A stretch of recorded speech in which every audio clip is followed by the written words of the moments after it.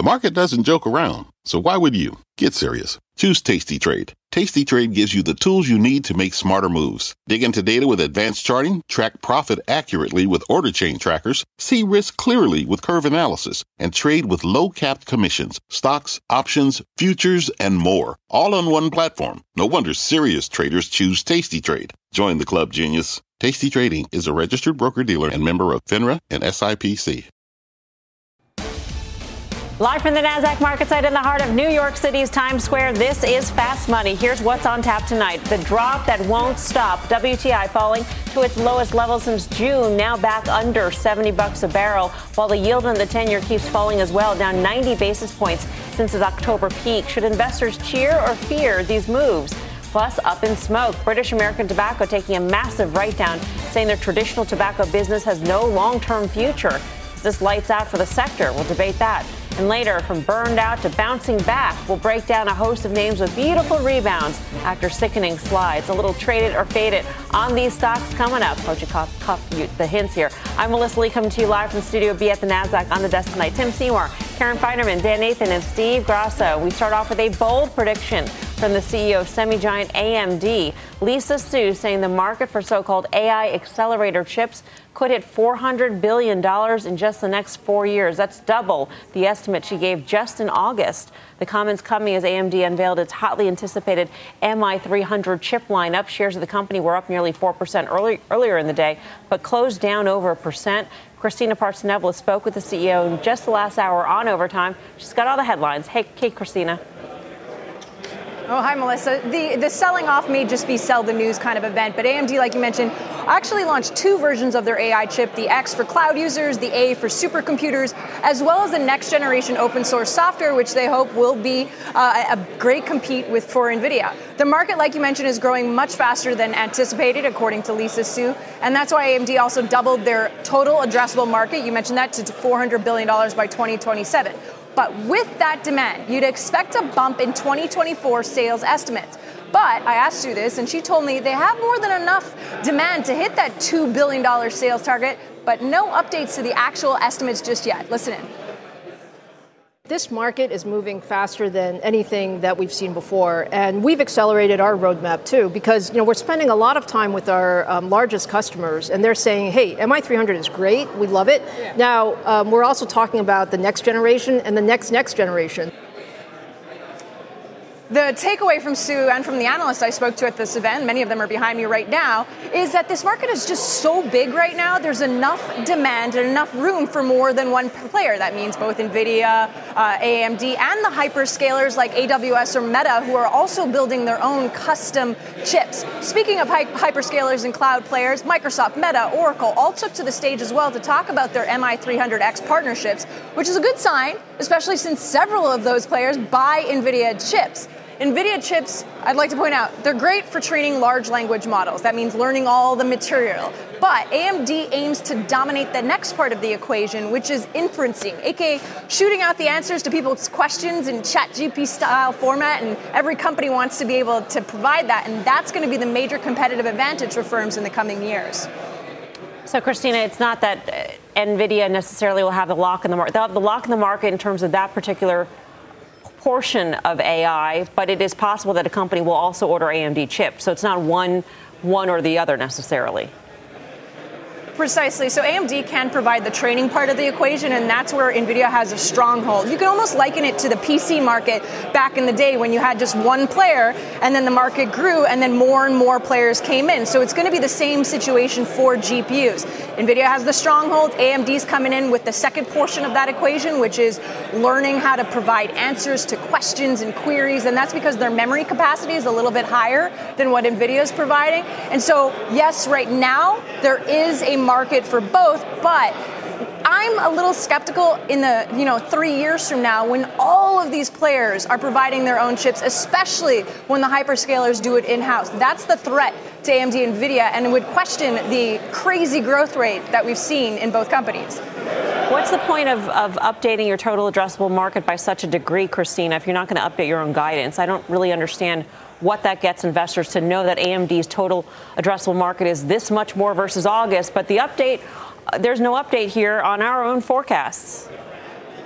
So I asked Lisa Su that not only on camera here, but also in a press room. And I am confused about that as well. A lot of analysts were expecting it. That's probably would have helped the stock bump higher today. The fact that there was no commentary about that $2 billion threshold, even just saying, oh, yeah, we're going to be on the high end. She did tell me in a press conference that, yeah, we have enough demand to hit it, but there's going to be no changes just yet. The only other interesting thing, too, is that they are trying to speed up their roadmap. I asked, does that mean 12 months like NVIDIA? And then she said, oh, it's coming. So a little vague on that point. All right, Christina, thanks. Christina Partsinevelos out at AMD's event.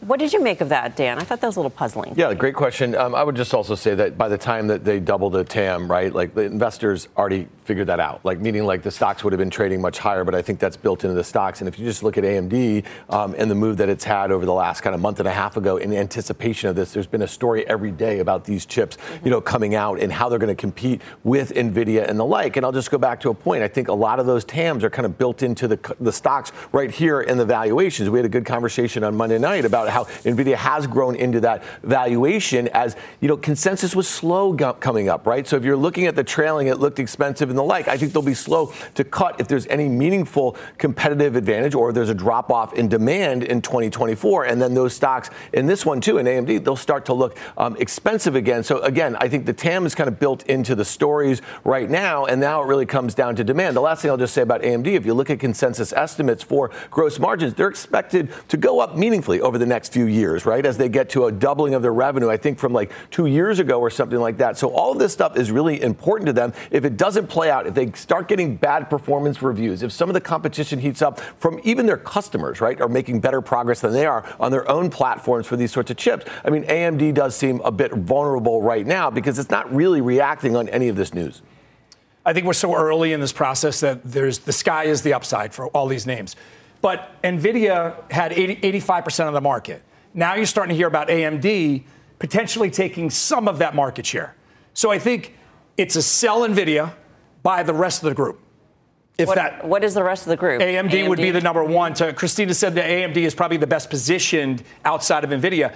But if it's going to be a data center play and you're going to need DRAM and NAND, the first thing you think about is Micron.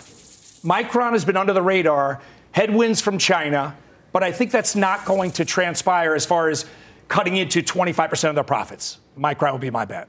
I'm just not sure what we really learned today. I mean, we already kind of knew from Lisa Su that these chips were out. We knew that it was going to be a $2 billion, assessed dynamic. We know it's about 8 to 10% of revenue total. We know where they are relative to NVIDIA. We know that AMD is up over 80% since ChatGPT came out last year. It's priced a lot of this stuff in. I think we're all addressing the competitive landscape, which we realize is going to change dramatically. And even Intel. And again, Intel's been the best semiconductor stock to own over the last 6 months. It has been. If you look at semis overall, again, I go back to the group, and I think, the group started to give some ground. I'm not saying it's ready to really cave, but it's given up 5% relative to the S&P over the last 15 days of a market that's really had a major move. So, I don't want to call this a non-event, but it's not anything else. It's not an exciting event. Right. Makes for good TV, right? Yeah. I think, to the question about, okay, if the TAM is so much bigger, why not change unless you're building as fast as you can? And that is the limiting factor, right? Not how much the TAM is. But how do you view that? I mean, if you can't increase your revenues anyway, I think they will be able to increase their revenues eventually, right? But I think of her as somewhat playing it conservative, although she's pretty pumped up on this, I got to say. This is like, of her kind of lifetime, this is the biggest kind of change that we've seen. To get to Christina's analogy of early on in the PC business, right, there were a leader and then more and more competitors, but that pie grew and grew and grew for a really long time. Now, maybe things happen quicker now, but I think that this pullback in NVIDIA and AMD is hardly really a big pullback, but to me, I feel like they're just kind of at the moment sort of trading vehicles, and they will get pumped up again as we get closer to earnings, which right now we're in the sort of, limbo between earnings. And that, I normally don't like to trade around, but I think these are vehicles made for that. If you look at the technicals on NVIDIA going back to June, and to Karen's point about trading vehicles, if you go back to June, it runs up 50 to 100 points, then gives back 50 to 100 points. It's been leveling out. But if you go back to June, it looks like it's setting up. It's already started that decline, but it looks like it's setting up for another 50 points to the downside. But you have to believe that the NASDAQ 100 is going to go higher. I mean, trading vehicles, to the extent that they're not necessarily trading on their own fundamentals at this point, if we see a continued rotation into sort of the more value areas. Yes, that is a very good point, right? I think there's a part of the valuation here that is tied up in the Magnificent Seven, and that whole space is sort of, at the moment behind, and the market's just broadening out, which I think is a good thing. Well, which is really the story of today's market, and I don't know when we're having our markets conversation, but this is not that moment. This is what we do behind the scenes, folks. Is this our market conversation? Well, I mean, banks really outperformed today, and if you think about it, and we had this chat last night about where banks can have this window of opportunity, even if you think the consumer falls under some pressure next year. So the broadening of the market, we've all been waiting for. You can't really say it's broadened. I mean, if anything, small caps have outperformed from that move, the CPI bottom, if we're calling it that, even though the market bottom was back on October 26th, I think, of this cycle. You've seen small caps outperform the S&P by over 6%. You've seen the equal weighted S&P outperform by about 3.5%. It's hard to say it's been like full scale ahead. Yeah, well, let's have a market conversation. Okay. It was overall a muted day for the major averages, but we did notice two key market barometers making sharp moves lower. WTI crude falling below $70 a barrel, notching its lowest settle since late June. The commodity on pace for a seventh straight week of losses, its longest losing streak since 2018. Meantime, the 10-year yield also continuing to retreat, hitting a low of 4.109% today. That's its lowest level since September 1st. So is it all downhill for rates and crude, or is there something else ahead for these trades? Let's ask the chart master, Carter Worth of Worth Charting. Carter, what do you see? Well, what we know is we have the equal and opposite circumstance of just, 6-7 weeks ago. You had crude at 95 and streaking to 105, 110, according to consensus. It's done the exact opposite. You had 10-year yields at 5% plus, and it was higher for longer. We're going to 6, and it's done the exact opposite. But let's look at some charts and try to figure out the way forward from here. So this is price, right? This is the actual 10-year Treasury bond futures, which you can trade in the CBOT. And we have rallied to a well-defined downtrend line, in effect, for the past 2 years. My hunch is that this rally sort of pauses here, which is to say, if we look at the reciprocal chart, we look at the yield chart, we've come down to a very well-defined trend line. And the thinking here is, again, having moved 6 weeks, that's a long time. It's a fairly mature intermediate move from 5 plus to here, almost 4%. I would be sort of reducing my TLT longs or some of my bets in the Treasury market. In terms of the trend line, though, is that intact, or at what point do you say it is broken and we're in a downtrend? Right. So it all depends on your timing. Meaning on a short-term intermediate basis, we've come down to a level where you would expect some sort of counter trend, some bounce. Do we break that trend line? Again, we remain, and you will know this, of course, in the camp that rates will continue lower, oil will continue lower, dollar will continue lower, and the one holdout, equities, will ultimately succumb. Yeah, you brought some charts on oil as well. Can we go through them?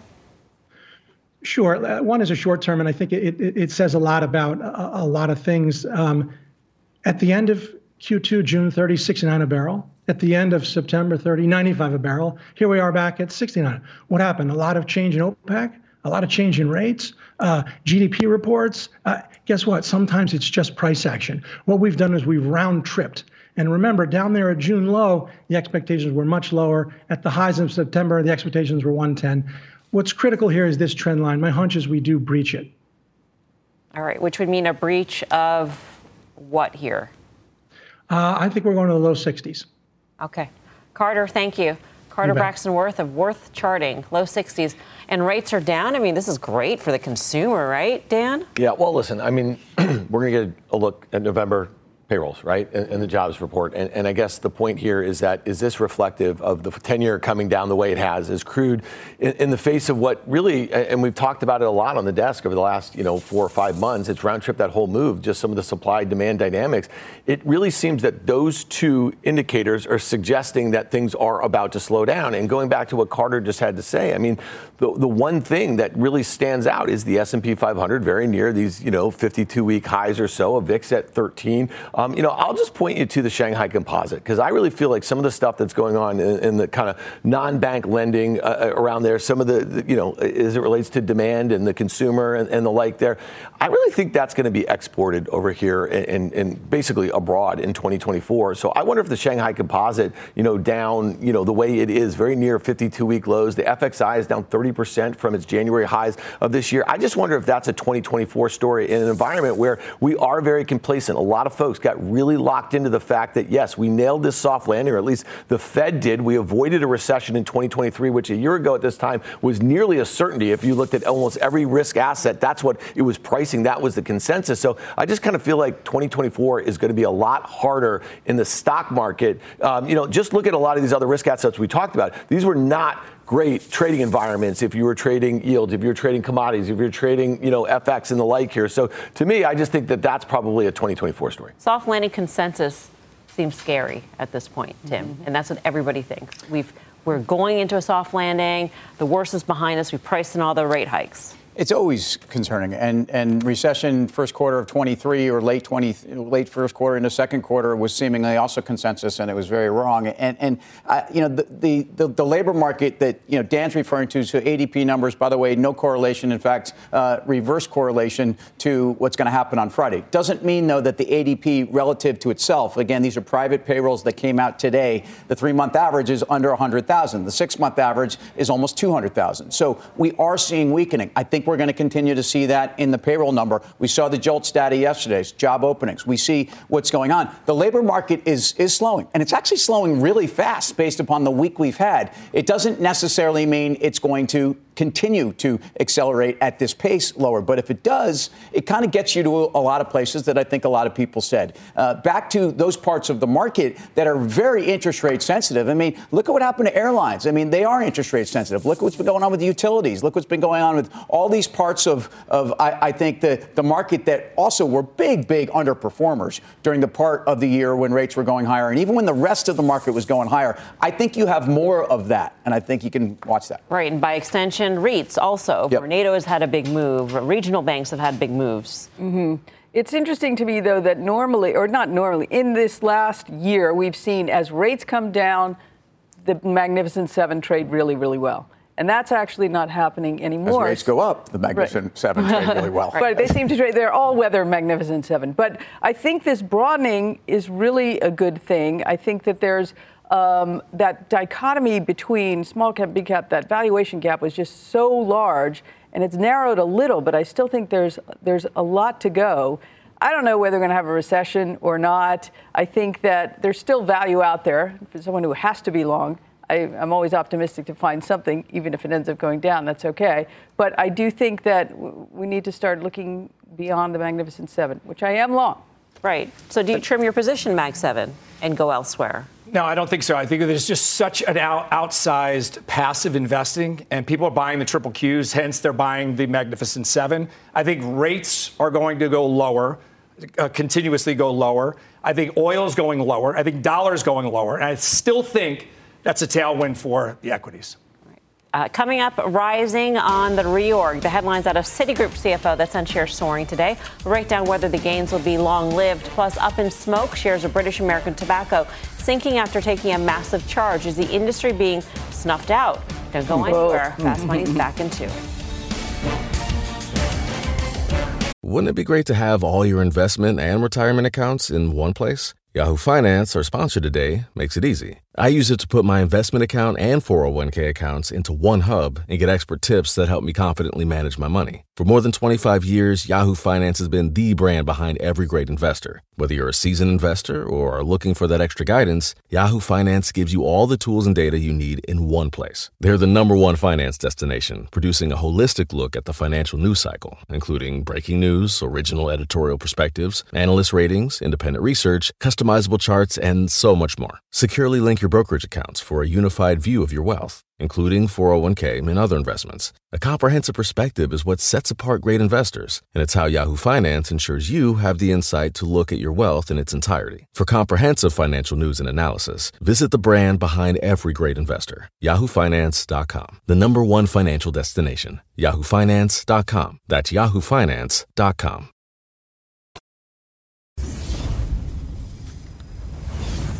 Welcome back to Fast Money. Shares of Citi topping the tape today after the company said its billion-dollar restructuring could wrap up in Q1. CFO Mark Mason giving the updates at the Goldman Sachs U.S. Financial Services Conference. The overhaul, first announced in September, is Citi's biggest reorg in decades. Mason did also warn that revenue could be on the low end of guidance this quarter and that it plans share buybacks of $500 million in Q4. Tim, this was your final trade just yesterday. Well, and it was not based upon an expectation that a reorg's a big catalyst for the stock. Cost savings in bank land is what their world's about. I mean, there's no question that fintech and banking is really about removing a lot of back office and middle office jobs and changing the cost structure of banks and making them leaner and meaner. The dynamic around Citi as a stock is just relative to itself on valuation, what you do with banks in a world where I think you've seen stabilization on net interest income and actually some of those margins even actually coming back. You've seen improvement in their capital markets business, certainly in their sales and trading businesses, and you've seen stickiness in terms of their core commercial banking. So I like it on valuation. I like the fact that banks, despite all the things that might happen and the focus on them in Washington, is that they are giving back capital to investors. And for the first time, and if you look at where Citibank, I think it is a $58 or a $60 stock pre-COVID, the whole story for the banking sector was you were starting to see this capital distribution dynamic of banks begin again. Then COVID hit, then you got back there, and then it's been kind of a mess, and obviously SVB. Yeah. You, though, did not like the close. Yeah, I mean, listen, 5% gap. I mean, on its open, it was trading really well. And to close like that, I mean, the stock, I think at its highs today was, 28, 29% off of its 52-week lows just made, just a few weeks ago, if you think about it. So, not a buyer. I mean, I think they're like utilities now. I think we spend a lot of time, are we going to talk about the XLU the way we talk about these going forward? I just think that the regulatory environment next year is going to change a whole heck of a lot. And you think about just all the stuff that we heard out of this conference when these bank CEOs or CFOs are talking about fintech and the lack of regulation there, or what went on or didn't go on as far as regulatory, as far as regional banking crisis that we had earlier this year, and some of the things that are going to change going forward. I just think they're not going to be that interesting of investments going forward. Will regulations be tighter no matter what kind of administration comes in? Oh, yeah. I don't know if I agree with that. But I do think they're facing tighter regulations. We saw them really push back today. Yeah. I think maybe they'll get a little bit of success in the pushback. But, I mean, Citibank, which I have a very small position in, more just to keep me focused on it than anything else, it's amazing to me that it has been restructuring since 2000, maybe earlier than 2007. So here we are, 16 years. 2007. That's like when they got rid of when they got into or out of Mexico. Banamex, right, It was a disaster. Right. So, I mean, I guess, it's a tough job. I think she's doing as good a job as one can do. The valuation's always astounding to me at 80-something book per share, at 50-something times tangible book value. That's just too appealing for me to own none. Citi is up 6% year to date. It's been in a declining trend line, give or take, since 2021. I think it's still Karen's favorite name. JP Morgan still outperforms everybody. Chart is definitely different. But I agree with Dan. I don't think there's tremendous upside to owning banks. There's a lot more fast money to come. Here's what's coming up next. A real drag. One tobacco stock sinking after a massive write-off. The details on the eye-popping charge the company is taking. Plus, Walmart weighing in on the state of the consumer. Thoughts from the head of the retail giant as we head into the holiday shopping spree. You're watching Fast Money, live from the NASDAQ market site in Times Square. We're back right after this.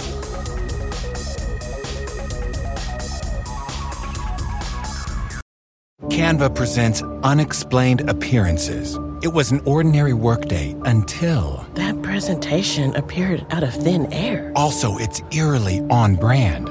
Wait, did that agenda just write itself? Words appear, making this unexplainable case... Unexplainable? It's Canva's AI tools. I can generate slides and words in seconds. Really?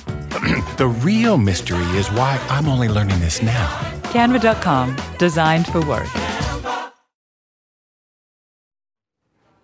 Welcome back to Fast Money. Shares of British American Tobacco getting burned today, down 9%, touching its lowest level since 2010. The cigarette maker taking a $31.5 billion charge from writing down the value of its U.S. cigarette brands, which include Newport and Camel. The company saying its traditional market has no long-term future. Let's It's quite a statement. The rest of the cigarette makers out there, tobacco companies, also taking a leg lower today. Grasso, you flagged this. It's painful. Everyone's moving away from smoking, and everyone's trying to move into smoke less, literally and figuratively. And they can't get there fast enough. And all the charts look very similar. My grandfather, long since passed, used to smoke Camel, no filters. Wow. Those days are gone. I don't think there's people smoking cigarettes. And just by this, $31.5 billion write-down means the writing is not only on the wall, it's here to stay. And these companies have to reinvent themselves. I don't know if they can. I mean, the number of cigarettes sold in the United States is down 4 to 5% annually. And recently it's been double that because people are cutting back. They're going to other things like vaping, but they're also feeling the pinch just in general from the economy. Is a GLP-1 thing, is that possible that smoking would also, I know it's too early for that now, but I'm not sure if that's addictive.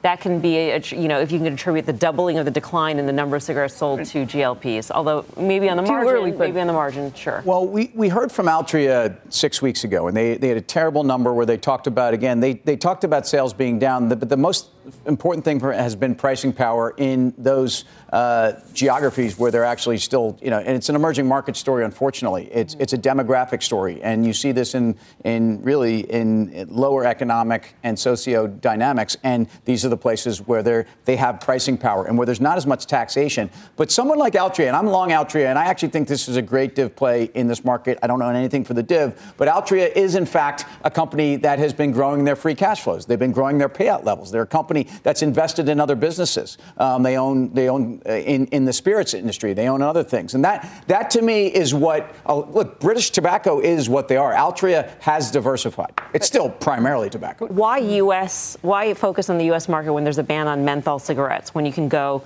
Philip Morris and do international tobacco? Right. Well, and I think you can see there's real divergence between the performance of these stocks. And BTI has been a joke. BTI has been a joke for years, and I think it's part of the story. Well, so it's a giant write-down, but it's really kind of an academic exercise in that the stock was only down something way less than that because the writing has been on the wall for a long time. I don't know what made them trigger this. I guess also they get a good tax deduction, a big charge. I don't know, but it seems like this was sort of happening anyway. Coming up, we are homing in on the consumer as Walmart's CEO gives us a look into how that big box retailer is faring and what they are seeing from shoppers ahead of the holidays. We got the details next and your favorite game on Fast Money. Oh, we love that. You know what it is. Should you trade it or fade it? The bounces from some beaten down names, how the traders are choosing when Fast Money returns. Missed a moment of Fast? Catch us anytime on the go. Follow the Fast Money Podcast. We're back right after this.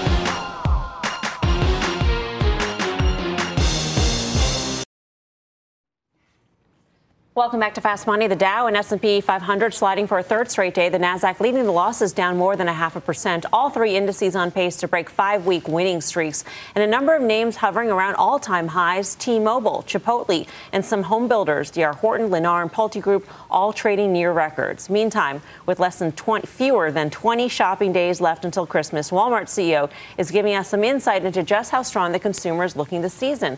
Sarah Eisen sat down exclusively with Doug McMillon to get his thoughts. She joins us here on set. Sarah. Hello. Nice to see everyone. So Walmart, like all retailers, is in the middle of the key holiday sales season and, like many others, is warning about a softening consumer. I sat down with Doug McMillon, the CEO of the country's largest retailer, to talk about his strategy right now and where the consumer is headed. He says customers are really price sensitive right now, but that overall he's been pleasantly surprised at how strong the consumer's been this year. And at this time, it may change. Listen. I don't know what next year's going to look like as credit balances go up. The balance sheet of the consumer is not as in good a shape as it was 6 or 12 months ago or a year ago. But we still may find that, we're back to growth rates that look like 2018, 2019 in terms of total retail. We just think our opportunity is greater than that, and we can grow faster than whatever the retail market grows. 2018, 2019. So I followed up and said, do you expect a recession? McMillon said, no. He is also seeing inflation come down, which is helpful for consumers, we know, but not for groceries. Not for groceries and not for sales of the retailers. It's helpful in that consumers have more spending in their wallets and that it should drive volumes if you do see lower prices. But ultimately, it does cut into sales, right? They're not seeing the kind of margins that they saw in the last year or so because of those high prices. But I would just think if the groceries are less and they can buy the same groceries for less, they have more dollars to spend in something, right, in something higher margin. So on groceries, absolutely, price increases are moderating. On general merchandise, which we know has been a weak spot, he says we're actually seeing deflation. And Walmart got a lot of attention when they reported earnings and started using the D word. Listen to what he says about that environment. There's a chance that we'll find ourselves in a deflationary environment in total as we have the months ahead happen. How do you drive growth in that kind of environment? Sell more units, grow more market share. But it's good for customers. They get lower prices. So clearly Walmart is no stranger to these kind of environments, and they help drive that themselves with their super low prices. He says already we're seeing deflation in some categories of general merchandise, down 5 to 6% in pricing growth from last year. But it's helpful because we were looking at some of the store displays, and now they can put back up toys for under $25, for instance, which is something they weren't able to do last year. And then one more final point that I took away from the conversation on the macro front, especially because it's jobs week. We get the jobs report on Friday. He said the hiring environment is normalizing as well. Remember, they're the largest private employer in the country, 1.6 million associates. Easier to find workers. Wages, he said, will continue to go up, but not at the rates we've seen in recent years. So again, another message there, I think, for the Fed and investors. I would think that, especially for the holiday season, that the decline in interest rates and decline in oil prices that we've seen really help the consumer. It's a much different environment on those two fronts compared to during the latest quarter that they reported. Absolutely. And they noted some softness in October weeks and then some improvement in November. So obviously the gas prices help. At the same time, there's so many other cross currents that we talked about. For instance, there was the SNAP program of food benefits. A lot of that expired in recent months. All that extra assistance that we got during COVID, the resumption of student loan payments, which is also hitting this fall, another pressure on the consumer, the excess savings from COVID with all the stimulus is starting to run out. So all of those cross currents coming off of a base, though, where Macmillan and others have said things are looking a lot better right now than we thought. What about on margins? Because Walmart spent a lot of money, really reinvested in automation in their labor and other revenue streams that are high margin streams. And I think that's a pretty exciting part of the story for me as an investor in terms of the multiple of the company. I'm so glad you brought it up because we talked what I do here. A lot. You bring up the salient points. So profits are growing faster than sales. Right. And that is a big point that we talked about is the automation. And look, I saw it, what they're doing and how they're transforming some of these stores into warehouses and fulfillment centers. The biggest problem they have right now is not enough space to meet the demand. So they are building out capacity in order to fulfill those online orders. And then in the warehouses, the automation, we also talked about generative AI, which he said we're sort of in the early stages, the first year of experimenting, which is going to make the employees more productive, especially in the back end. Not to mention the fact that they're also growing their services business, like advertising. It's a tiny slice of the overall business, but seeing double-digit growth there as well. Yeah, and Walmart Plus, too. So you've known him for a little while, I guess. He's not overly dramatic or sort of effusive. But what do you think about his sort of how he's feeling in general about his business? I think that he's feeling very good about his business. I think that while the consumer is softening, and they're noting that, as are others, you heard him confidently say we can grow at a rate above other retail right now. And I think they have some tools like what they've done on automation, like what they're building out in terms of e-commerce and how customers are coming in store, they're shopping Walmart online, Plus. They're doing the pickup. And he said it's all one customer. And he said they're taking share. I said, are you taking share from Amazon or are you taking share from yourself in store? And he said, we're taking share all around. So you just mentioned that nascent advertising business, and we know that's been a monster for Amazon. I think it's like $30 billion plus a year right now, high margin stuff. And when you think about it, did you get to this ROM commerce? Did the add to heart? And yes. It's pretty fascinating when you think what Amazon did with their Black Friday NFL football game and all the in-game placement of the drops and everything like that. And this ROM commerce. Did you do that? Did you put that? Did you? No, but I mean, like, I know it's interesting. And I'm not on YouTube or Roku or TikTok watching this add to heart, but I think it's a really interesting idea. I think this is like scratching the surface of what we're going to see from these bricks and mortars retails as they're trying to compete better with an Amazon. So I'm just curious, did you guys touch on that? We did talk a little bit about that, and it's fun. So if you're not familiar with this, what Walmart is doing is they help me out here. They're basically creating content that they're putting out on social media like YouTube and TikTok that has built-in live shopping and deals that you can click on while you're watching this. I don't know how successful it is, but I think it combines this idea of social commerce and entertainment, and it's pretty creative. Yeah. We'll see if that works. Rom Commerce. It's also a clever name. Yeah. A play on rom-com. Rom-com. See what we did there? Thank you, Jim. Well, I'm just saying. It is about love. I don't know. The program is about love, so it's appropriate. Oh. Yeah. Love and shopping. Yeah, it's beautiful. Sarah, beautiful good to thing. see you. You too. Thank you. Sarah Eisen. Quick question here, Grasso. Walmart or Target? Oh, Walmart. And you know, I'm going to go for the next one, though. I'd rather not either of those. I could change it. Why not answer the question? No, I did say it. I said Walmart. Yeah. I answered the question. I said Fine. Walmart. But Proceed. But I would go Costco. If you look at the chart, much smoother chart in Costco. Those membership fees are annuities. It's up 33% year to date. Walmart up 9%. Coming up, we're playing America's favorite game, Trade It or Fade It. Will this beaten down name bounce back? That trade and more when Fast Money returns. Welcome back to Fast Money. From beaten up to bouncing back, lots of stocks that investors had fallen by the wayside, making comebacks in the big way over the past month. But can the rebounds continue? What better way to find out than a round of America's favorite game?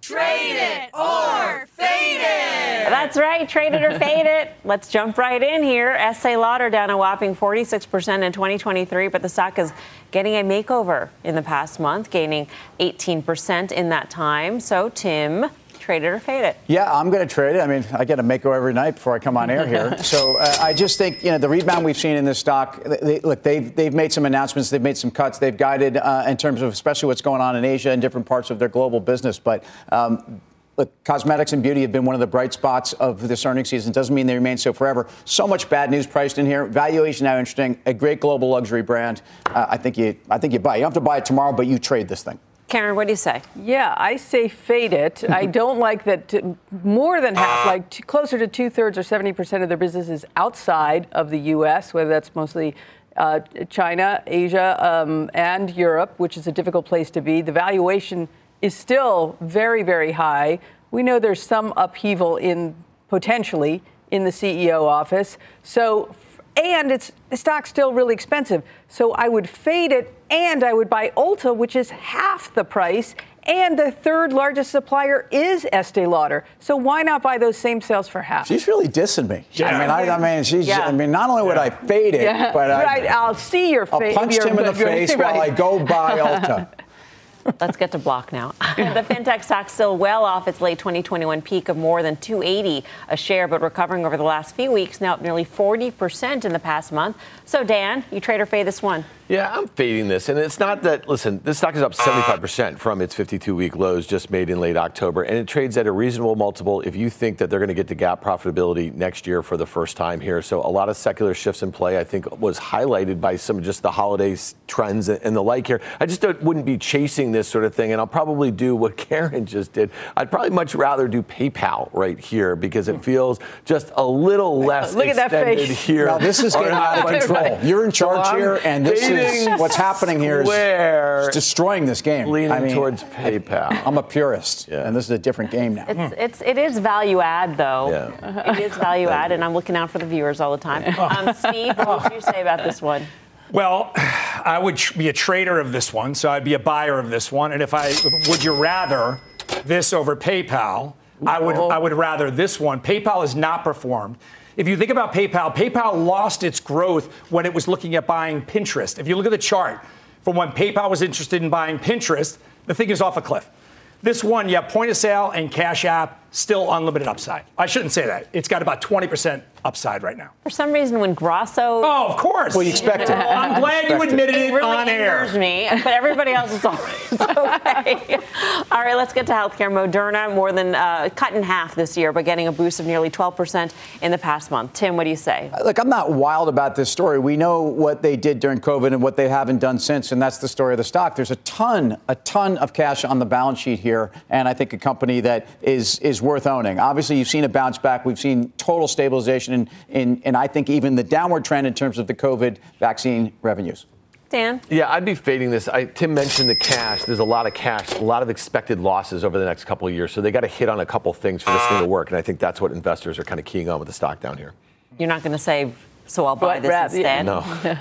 Well, Pfizer looks kind of interesting. Tim and Karen's Pfizer looks kind of interesting. Why don't we come up with a new name for that game, Mel? Oh, you get on it. All right. Time for one more here. Vornado Realty dropping earlier this year along with the broader REIT space, but clawing back gains now at 30% on the year. So, Karen, you've been watching this one. Yes. Fade it or fade it? Well, I'm going to fade it. That would be it's had a really nice rebound as it should. However, still very big structural problems here.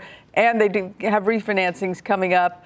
But the bottom line is I actually think rates are going higher, and that would make this stock go lower. All right. Coming up, crypto crumble. JP Morgan CEO Jamie Dimon had some harsh words for the space, and it's weighing on some big players. We'll bring you the way to trade this move with options next. And Jim is chatting exclusively with Amazon CEO Andy Jassy. You can catch the interview top of the hour on Mad Money. More Fast Money in 2.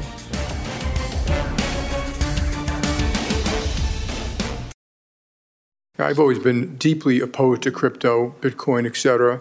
You pointed out the only true use case for it is criminals, drug traffickers, anti-money laundering, tax avoidance. If I was the government, I'd close it down. That was JP Morgan CEO Jamie Dimon testifying before the Senate Banking Committee earlier today. The bank exec answering questions from Senator Elizabeth Warren about the safety of Bitcoin. Shares of crypto players, Coin and MicroStrategy both down almost 2 to 4% today after those comments. Crypto has seen the resurgence recently on hopes a Bitcoin spot ETF could come as soon as January.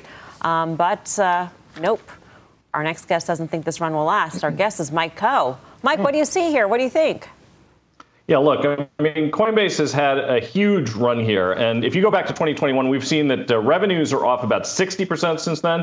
But net of the big rally we've seen in the stock this year, it's actually only 40% lower. And I could easily see it retracing some of those gains, not just on Jamie Dimon's comments, and perhaps we could see DC making a move. But the fact is, I think it's probably just a little bit overbought here. Right now, the options are implying that this thing could move $24 higher or lower over the course of the next 30 days. So if you're thinking about taking a bet on the short side, how might one do that? I was just taking a look out to February, the 110.90 put spread. That would cost about $4.60 or so when I was looking at it earlier today. Basically, you'd be risking a little less than 3.5% of the current stock price to make a bearish bet that's going to expire in more than 70 days from now. And you could, of course, use this as a partial hedge if you happen to have had the good fortune to buy the stock before it had this huge run. How are you thinking about Coin these days? Yeah, I don't think too differently. Tim and I had a conversation recently about if a lot of the excitement is about a spot ETF. I have to think that works into some of the volumes that like Coinbase has benefited from. And I know one of the big pillars of the bear case is also the spreads and the fees that people are playing. So I just don't see how any of it is good for Coinbase after they're announced and released. Well, I've had a good part of this run. I don't think it's good for them at all. I think, and again, their surveillance business and these other things that'll make them kind of the Bitcoin insider. That's not really what I think works. What I think works is that this is where people are going to get broader digital, exposure. There's no question that most people that are in this space want more than Bitcoin and Ethereum. All right. Mike, thanks for that. Mike Coe. Up next, final trades.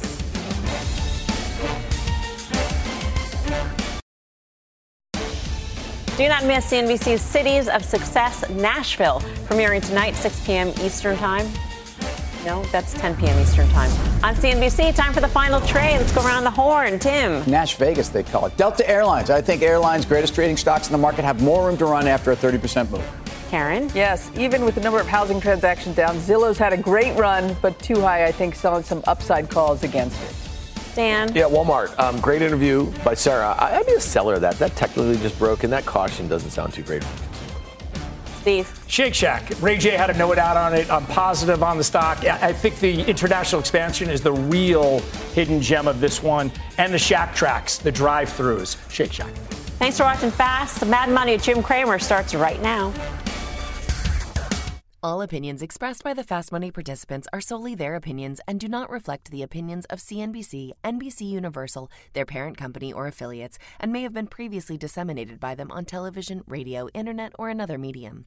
You should not treat any opinion expressed on this podcast as a specific inducement to make a particular investment or follow a particular strategy, but only as an expression of an opinion. Such opinions are based upon information the Fast Money participants consider reliable, but neither CNBC nor its affiliates and or subsidiaries warrant its completeness or accuracy, and it should not be relied upon as such.